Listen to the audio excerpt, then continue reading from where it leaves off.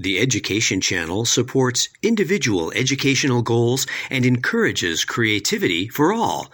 Visit uctv.tv/education. Hi, I'm Megan Buchter. I'm the director of the Fowler Center for Business as an Agent of World Benefit at the Weatherhead School of Management at Case Western Reserve University.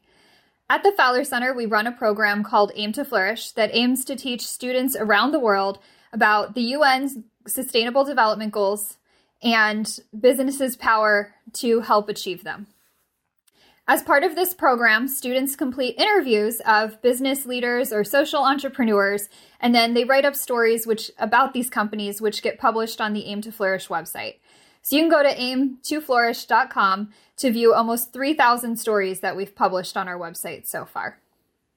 In addition, as part of this program, we offer the annual Flourish Prizes.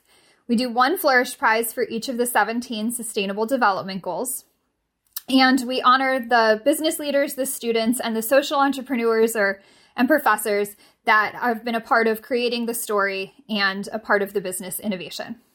Today, we have the honor of being joined by our Flourish Prize honorees for Global Goal 14, Life Below Water. I am here today with my colleague, George Dion, our Aim to Flourish Professor Ambassador. I'm going to turn the session over to him since it'll be conducted in Spanish, and he will introduce our interviewees and get started with the interview. Thank you so much for your help today, George. Con mucho gusto. Gracias, Megan. Giovanni de Acelflex, Gustavo, profesor de Universidad Externado de Colombia. Voy a empezar contigo, Gustavo, que tienes varios años ya usando Aim to Flourish en tus clases. Platícanos, ¿cuál ha sido tu experiencia? ¿En qué materias lo usas? ¿Qué impactos has visto para tu clase, con tus estudiantes y para ti como profesor? Platícanos. Hola George, hola Megan, Giovanni. Pues en primer lugar, muchas gracias por la invitación. Es para mí un honor estar aquí con ustedes. Como lo mencionó George, desde el año 2017 y por invitación precisamente de George, decidí tomar la opción de invitar a mis alumnos y participar en la iniciativa de Aim to Flourish. En realidad, como lo he mencionado en algunos otros momentos, al principio lo dudé mucho. Pensé que iba a ser difícil, que iba a ser complejo, pero sobre todo dudé que iba a encontrar organizaciones y empresas en mi país que pudieran contribuir de una manera tan significativa a los objetivos de desarrollo sostenible. Sin embargo, la insistencia de George, y te doy las gracias nuevamente por eso, George, decidí arriesgarme. Me preparé, George me ayudó para eso y tuve una gran sorpresa. Es que fueron mis estudiantes los que consiguieron a las compañías. Consiguieron unas compañías pues, que yo no conocía, pero que hacían parte de la comunidad de mis estudiantes. Se acercaron a ellos, tuvieron una respuesta interesante. Y hoy, después de 4 años, hemos publicado 113 casos en la plataforma de Aim to Flourish, donde se puede ver, digamos, unos resultados que me parecen muy importantes y significativos. En primer lugar, la mayoría de las iniciativas, en los emprendimientos que están en la plataforma publicados son de empresas pequeñas y medianas. Son de gente joven y siempre me gusta recalcarlo, no son de grandes compañías multinacionales con mucho músculo financiero y con capacidades logísticas enormes. Son gente del común, gente creativa, gente innovadora que utiliza su ingenio para no solamente hacer un negocio, sino para ayudar a que los otros puedan mejorar. Ayudan a sus empleados, ayudan a las comunidades vecinas, contribuyen a solucionar problemas del medio ambiente y nos están dando un gran ejemplo de lo que la empresa puede hacer por solucionar problemas si se lo propone. Wow, ¿y qué ha impactado esta experiencia, estos 114 historias? Pues ya tienes camino corrido. ¿Cómo te ha afectado a ti como profesor ¿En qué ha enriquecido tu labor? Bueno, George, es una buena pregunta. De alguna manera, muchos de los que estamos acá hemos sufrido un poco de eso, porque llevamos muchos años trabajando con temas de sostenibilidad y hemos sido considerados algo así como un poco locos, un poco tal vez pensando en cosas que no son muy reales. Y esto en realidad nos ha ayudado a aterrizar de una manera importante que la sostenibilidad se puede llevar a la práctica. Y por eso precisamente hacía el énfasis que me gustó tanto de que son empresas pequeñas, porque lo que me ha permitido utilizando esta herramienta en algunas materias, tengo una materia que se llama Desarrollo Sostenible, que es obligatoria en todos los programas de posgrado y de pregrado en la Universidad Externado de Colombia. Doy algunas de esas materias y este es el trabajo final de mis estudiantes, es totalmente voluntario. Pueden tener otras alternativas, como algunos concursos de ensayos que hacen en Bulgaria o hacer algunos casos en particular en Colombia, pero la mayoría escoge la alternativa Aim to Flourish y eso me ha facilitado, digamos, transmitir mi mensaje, hacer entender a los estudiantes que los temas de los que estamos hablando en clase no solamente no son utópicos, no solamente no son teóricos, sino que son la vida, la realidad en el día a día, en el momento actual. Y que si ellos, digamos, se lo proponen, si ellos aprenden lo suficiente, no solamente podrían transformar sus organizaciones, sino que quienes pueden inventarse, crear un nuevo negocio y ser un agente de cambio, contribuir con sus conocimientos, con sus esfuerzos a hacer algo mejor por el planeta y por el mundo.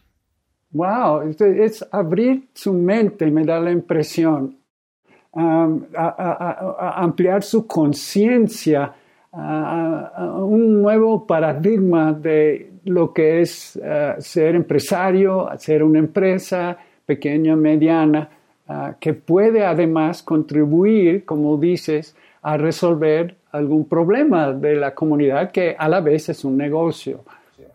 Sí, señor. Uh-huh. ¿Qué has visto en los estudiantes? ¿Cómo les ha afectado? ¿Qué testimonios has observado después de participar? Eso también es interesante. Digamos, incluso desde antes de participar, porque yo inicialmente pensaba que debería ser quien les consiguiera las empresas, pero han sido ellos. Los he invitado a que lo hagan. Y eso ha ayudado a que ellos, digamos, tomen ese control de lo que tienen que hacer, digamos, se empoderen de ese tipo de situaciones. Y descubrí cosas tan interesantes como que las redes sociales no solamente para poner memes o quejarse del gobierno. Estos chicos se inventaron páginas en Instagram y invitaron a empresarios como no conocían para que se inscribieran. Unos estudiantes míos hicieron su página de Instagram y en 2 días tenían 70 empresas que querían participar. Y ayudaron a sus compañeros a conseguir la información. Entonces, eso fue muy, muy interesante para mí y fue, digamos, la enseñanza, el aprendizaje lo obtuve yo de mis estudiantes. Después de esto, digamos, después de la participación, los he visto mucho más interesados en el tema. He visto que ahora con mayor frecuencia me llaman posteriormente. Me piden algunas recomendaciones, me dicen que si los puedo ayudar con este negocio, que qué opina de este negocio nuevo, que si los puedo ayudar en su organización, y creo que ha despertado en ellos un interés inusual, porque como ustedes saben, las escuelas de negocios y las materias tradicionales pues buscan es cómo un estudiante de negocios aprende a mejorar el desempeño financiero de su organización, y ellos están, creo que con esto hemos despertado en ellos una semillita y un interés por tratar de hacer las cosas diferentes. Y un poco el mensaje que ellos tienen que tener es que su papel, el rol que deben cumplir en la organización es transformar, pensar diferente y tomar decisiones diferentes a las que están haciendo su jefe en este momento. Y por eso también utilizamos otras herramientas para que ellos comiencen a aprender a tomar decisiones de manera diferente, teniendo en cuenta otros criterios de toma de decisión. Y lo que nos permitiría entonces, en el caso de que cada vez lo apliquen más estudiantes, a que tengamos un sector productivo mucho más digamos, mucho más comprometido y buscando otro tipo de resultados a los tradicionales. Pues qué bien, Gustavo. Me encanta cómo lo describes. ¿Podrías mencionar lo de la indagación apreciativa, que tú les enseñas a encontrar las fuerzas, lo bueno, lo que está funcionando en el negocio, más que enfocarse en lo que no funciona o problemas? Bueno, cuando estuve en Cleveland en el 2017, por la invitación generosa de ustedes, conocí a un grupo, a una pareja de consultores españoles. Ellos me regalaron un librito, digamos, fueron muy, muy amables, me regalaron un libro, de hecho me dieron 2 libritos, y muy, muy pequeñitos, los leí con mucha atención, y eso alguna historia de las que utilizo para contar. Entonces les cuento la historia del profesor Cooper Ryder, de su investigación inicial, y los problemas que habían para poder solucionar y hacer cambios en cosas que no son mecánicas. Entonces les digo, las cosas mecánicas, digamos, automáticamente ya se pueden hacer de manera muy sencilla. Tú tienes un carro, se te prende como una lucecita en tu tablero y vas al mecánico. El mecánico te ayuda con un computador a identificar cuál es el problema y lo cambia. Pero cuando los problemas son en términos personales, si tenemos un problema de comunicación va a ser muy difícil que nos cambien las orejas o que nos cambien alguna parte del oído. Y con este tipo de investigaciones pudieron ver que el buscar los temas positivos generaba muchos mejores resultados que los negativos. Y ahí donde les cuento, digamos que ahí se inspiró toda esta iniciativa Aim to Flourish, y lo que con eso queremos es reconocer cuáles son esas compañías que están haciendo las cosas diferentes. Queremos celebrar, digamos, mostrar cuáles son esos temas puntuales positivos que están haciendo para que sean un ejemplo y para que otros aprendan de eso, para que ellos aprendan de eso y para que sea la inspiración para que construyan posteriormente nuevas maneras de hacer negocio. Y aquí tenemos un ejemplo con Acelflex, que tus estudiantes descubrieron, o creo que históricamente tenías alguna relación con Acelflex, creo que me comentaste. ¿No? Entonces los estudiantes lo encontraron y resultó pues toda una historia que fue premiado en este año 2020, escrito en 2019, como de la historia más representativa de este objetivo. Platícanos, Giovanni, de Acelflex, ¿qué es lo que lo inspiró? ¿Te motivó a lanzarte en este camino de Acelflex? Platícanos. Okay, George. Firstly, thanks, Megan.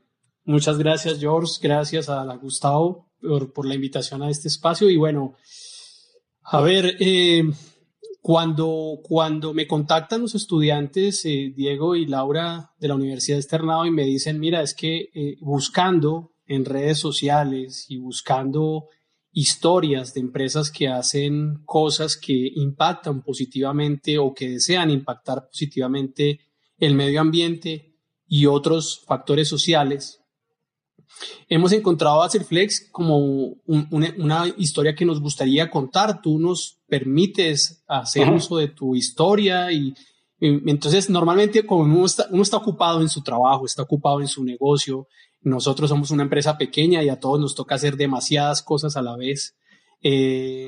Entonces, realmente como que ellos entraron tratando de convencerme porque seguramente todos estamos tan ocupados que le decimos no a este tipo de invitaciones, ¿sí?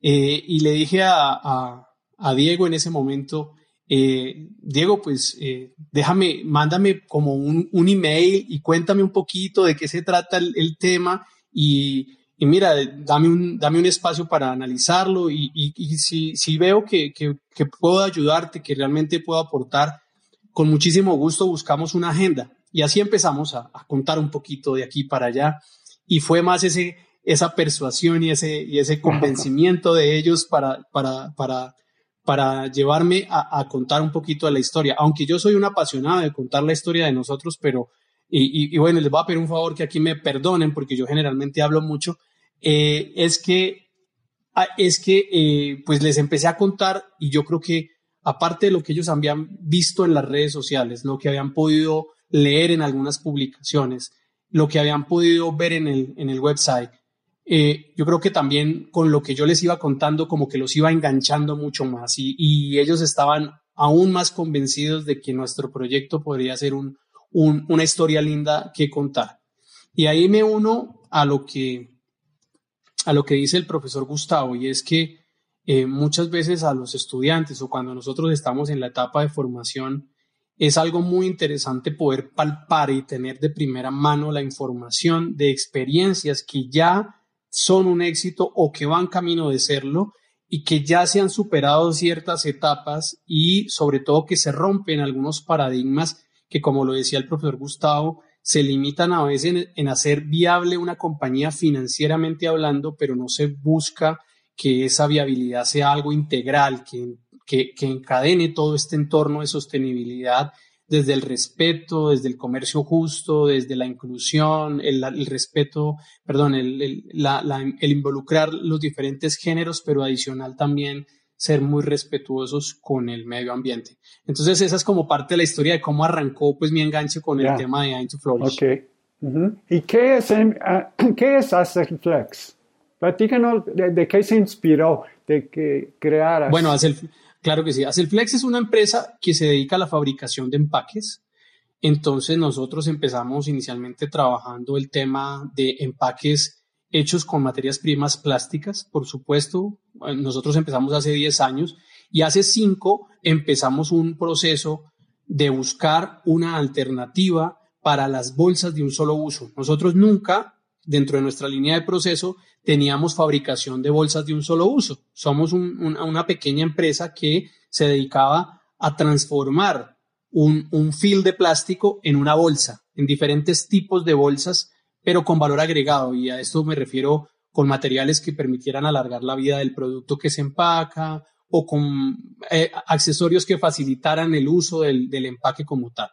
Pero nunca habíamos fabricado bolsas de un solo uso, pero veíamos que ahí estábamos, había una problemática mundial y que muchas partes del mundo, la academia, la ciencia, están trabajando permanentemente para encontrar alternativas que le ofrezcan a las organizaciones, a los estados y a los usuarios comunes y corrientes como yo, algo que sea más responsable con el medio ambiente. Entonces, en esa investigación surge nuestra marca de producto que se llama Natpaking, o sea, la empresa se llama Acelflex y Natpaking es la marca del producto que, como su nombre lo indica, es un empaque natural y buscamos cómo íbamos a empezar a trabajar en ese tema y digamos en esta búsqueda de alternativas nos dimos cuenta que en varios lugares del mundo se está trabajando en cosas muy similares que son los polímeros biobasados y allí vimos que el almidón de yuca es una excelente materia prima para poder hacer uso y llevarlo a transformarlo en este tipo de productos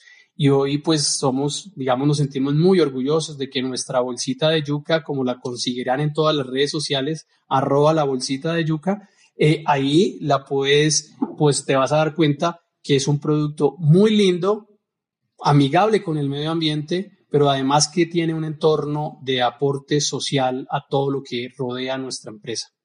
A ver, quiero preguntarte de esas dos cosas. ¿Cómo es amigable con el ambiente? ¿Quieres explicarnos esto? Claro que sí. Bueno, primero que todo, ataca una problemática que nos está generando el uso excesivo de bolsas plásticas de un solo uso. Yo creo que es una pandemia que aparte del COVID ha venido desde hace mucho tiempo. Es una enfermedad que ha tenido el planeta desde hace mucho tiempo. ¿Y qué ventaja tiene tu producto Natpack?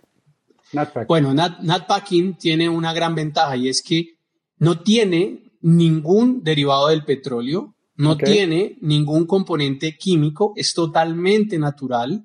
Uh-huh. Eso hace que, pues como es totalmente natural, sea muy fácil que se reintegre al ciclo de la vida y casualmente por eso yo creo que Aim to Flourish toma nuestra historia como una historia o un ejemplo o un caso de éxito para la categoría 14, que es la vida en los océanos. Y fíjate que ahí hay hay un reconocimiento al trabajo que nosotros hicimos, y es que la gran mayoría de la fauna marina y los ecosistemas marinos están contaminados por bolsas plásticas.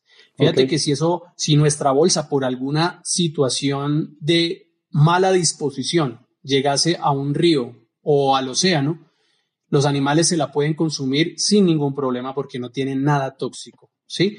Y por otra parte, si no hubiese animales que se la consumieran, la sola corriente marina generaría que la bolsa se logre disolver completamente en más o menos 30 días. Eso es lo que nosotros En 30 días. Wow. En 30 días. Ajá. Wow. En 30 días. No, ahora, si se lo comen, pues mucho más rapidito, ¿no? Claro, por supuesto. Pero no está hecho para eso. Ahora, dijiste, bueno, ok, ese es el producto. Y tu comunidad, la comunidad de la empresa de Acelflex, decías que hay implicaciones ahí, dónde estás ubicado, ¿a quién has contratado?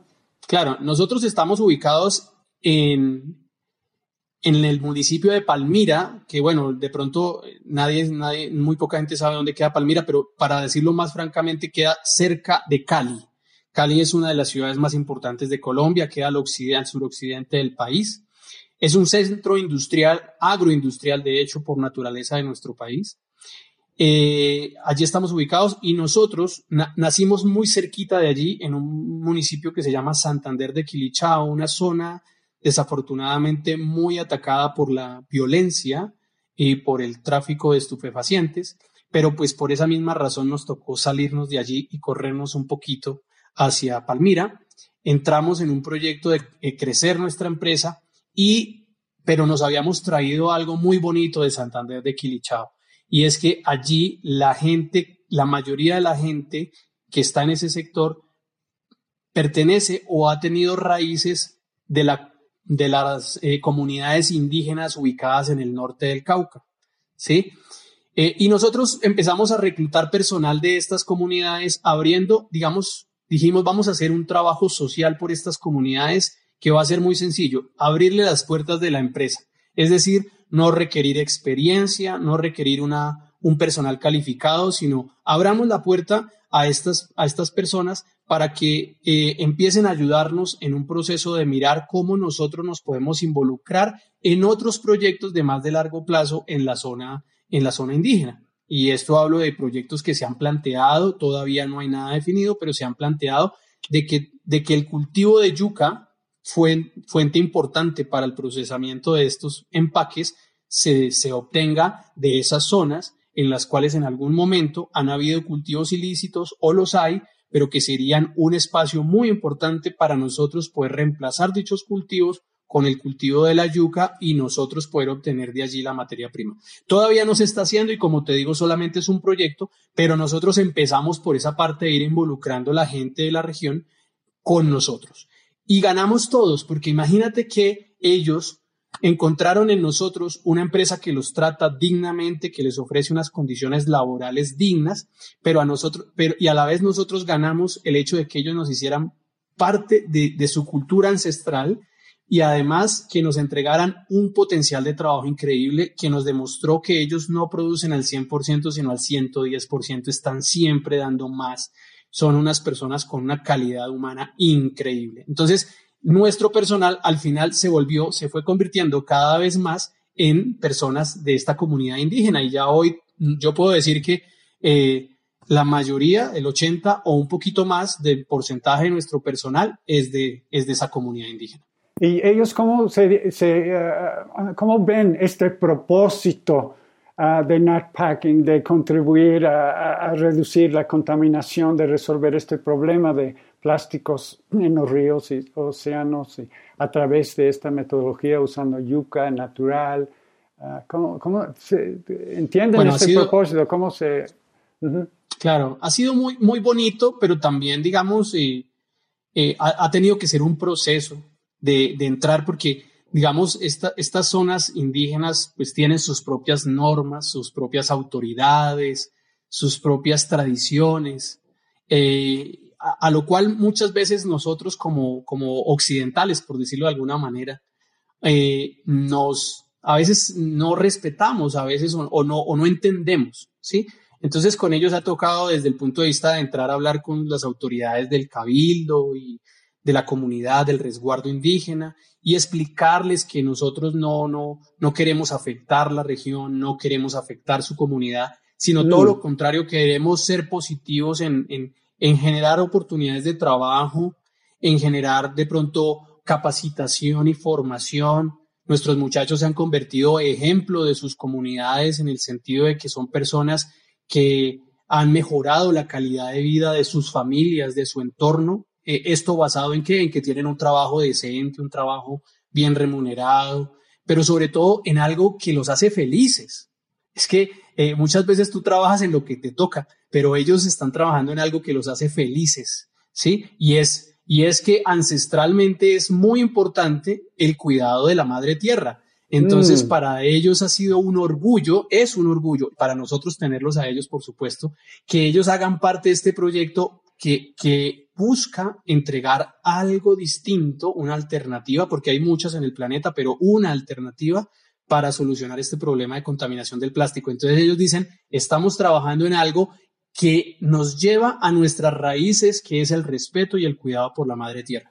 Qué manera, como para cerrar esta parte de la historia, es emocionante darnos cuenta de esa comunidad que se ha creado en la empresa y esa conexión con la tierra ancestralmente, como dices, de cuidar la madre tierra. Muchas gracias, Giovanni. Es una historia que hay que seguir compartiendo y celebrando definitivamente. Pues te agradezco mucho y yo estaré pendiente de poderles ampliar más datos cuando lo deseen. Para nosotros ha sido un honor participar en estos premios y por supuesto con mayor razón habernos ganado esta categoría y van a estar ahí en nuestras redes, pero también en nuestros corazones y en nuestras historias para contar, porque muchas veces a nosotros nos ha tocado, de pronto el profesor Gustavo lo sabe, tal vez tú también, George, que estás en México, lo sabes que a veces nosotros tenemos que trabajar como con las uñas para poder hacer visible los proyectos y productos que tenemos. Generalmente se cree mucho más en grandes organizaciones, en grandes multinacionales. Entonces, estos premios han sido esa ventana que nos ha permitido visibilizarnos y yo tengo una gran expectativa y una esperanza muy fuerte de que van a darnos ese beneficio que es natural de cualquier empresa, es el beneficio de crecer económicamente. Gracias, Giovanni. Gustavo, antes de terminar, ¿qué quieres añadir o preguntar a Giovanni o de tu parte para ir cerrando esta parte de la entrevista y escuchar a Megan nuevamente? Ok, yo siempre he tenido, digamos, una inquietud porque en realidad nunca estoy, como lo mencioné, cercano a los empresarios. Son mis estudiantes quienes buscan a los empresarios, quienes los consiguen, y me parece interesante y saber que sería muy valioso para todos nosotros cuál es esa razón, cuál es ese argumento que llevó a Giovanni a tomar la decisión y decir, porque me voy a gastar el tiempo, voy a gastarme unos minutos de entrevistar a los chicos, de mandarles imágenes, de hacer videos, y eso gasta pues tiempo y incluso a veces recursos. Giovanni, ¿por qué tomaste esa decisión? ¿Por qué pudiste haberles dicho, oye, por ahora no, gracias, esperemos dentro de un tiempo? ¿Cuál fue esa razón? Una cosa que me llamó mucho la atención es que no era un premio monetario, en realidad, no era un reconocimiento monetario. Eso me llamó mucho la atención porque a veces las compañías o la gente que mira estos casos de éxito cree que solamente se participa por el dinero y en términos, eso me gustó mucho. Y segundo, cuando entré a investigar qué era Into Flores, por eso yo le pedí a Diego y a Laura que me dieran un tiempo para analizar todo.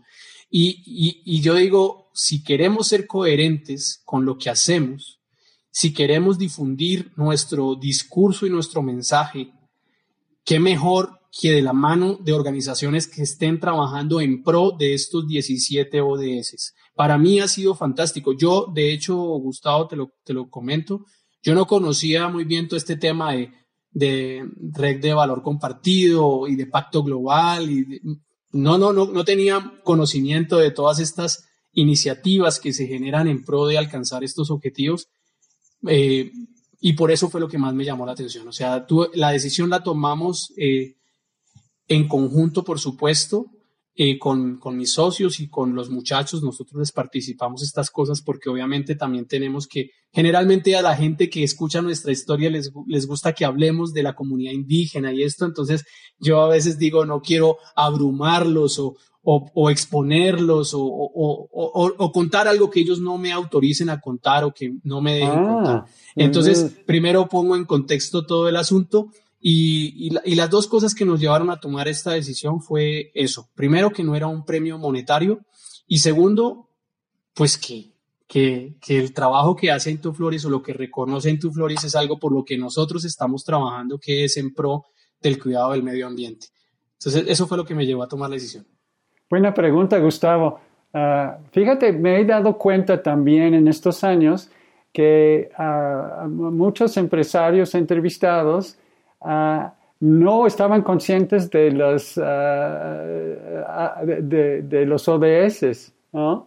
Pero estaban haciendo algo que encajaba. Y al encontrarse conectado con los ODS, da una satisfacción y una motivación para seguir y hasta ampliar claro, sus actividades. A veces tú como empresario, y yo me imagino que lo mismo ustedes desde la academia, que tienen más responsabilidad que yo como empresario, por supuesto, es que motivemos a que las personas encuentren sentido a lo que hacen, ¿cierto? Es encontrar esa motivación a encontrarle sentido a lo que hacen.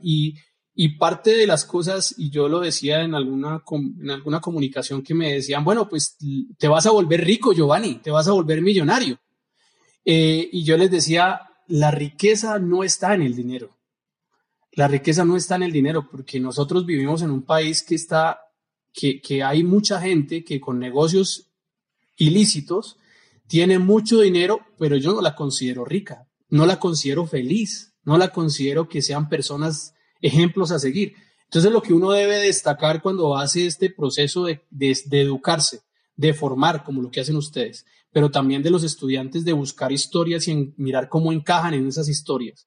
Y nosotros como empresarios es poder contagiar, si digamos que es una palabra de moda, pero bueno.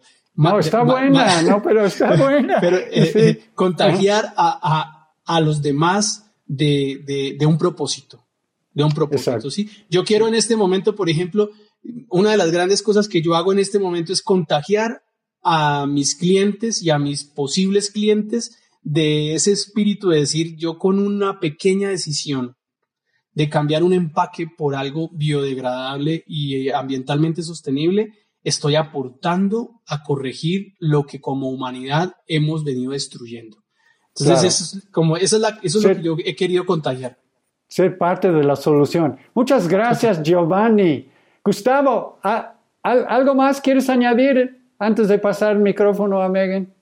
No, simplemente que es muy satisfactorio, digamos, participar en esta iniciativa porque no solamente pudo ver uno, digamos ese interés genuino de personas que quieren hacer las cosas mucho mejor, sino que también me ha ayudado a hacer realidad, digamos, los temas que veíamos tan etéreos en las clases en el pasado y a que también pues reconozcan nuestro trabajo. Así que quiero aprovechar el espacio pues para darte las gracias, George, por la invitación, a Megan también por tu generosidad.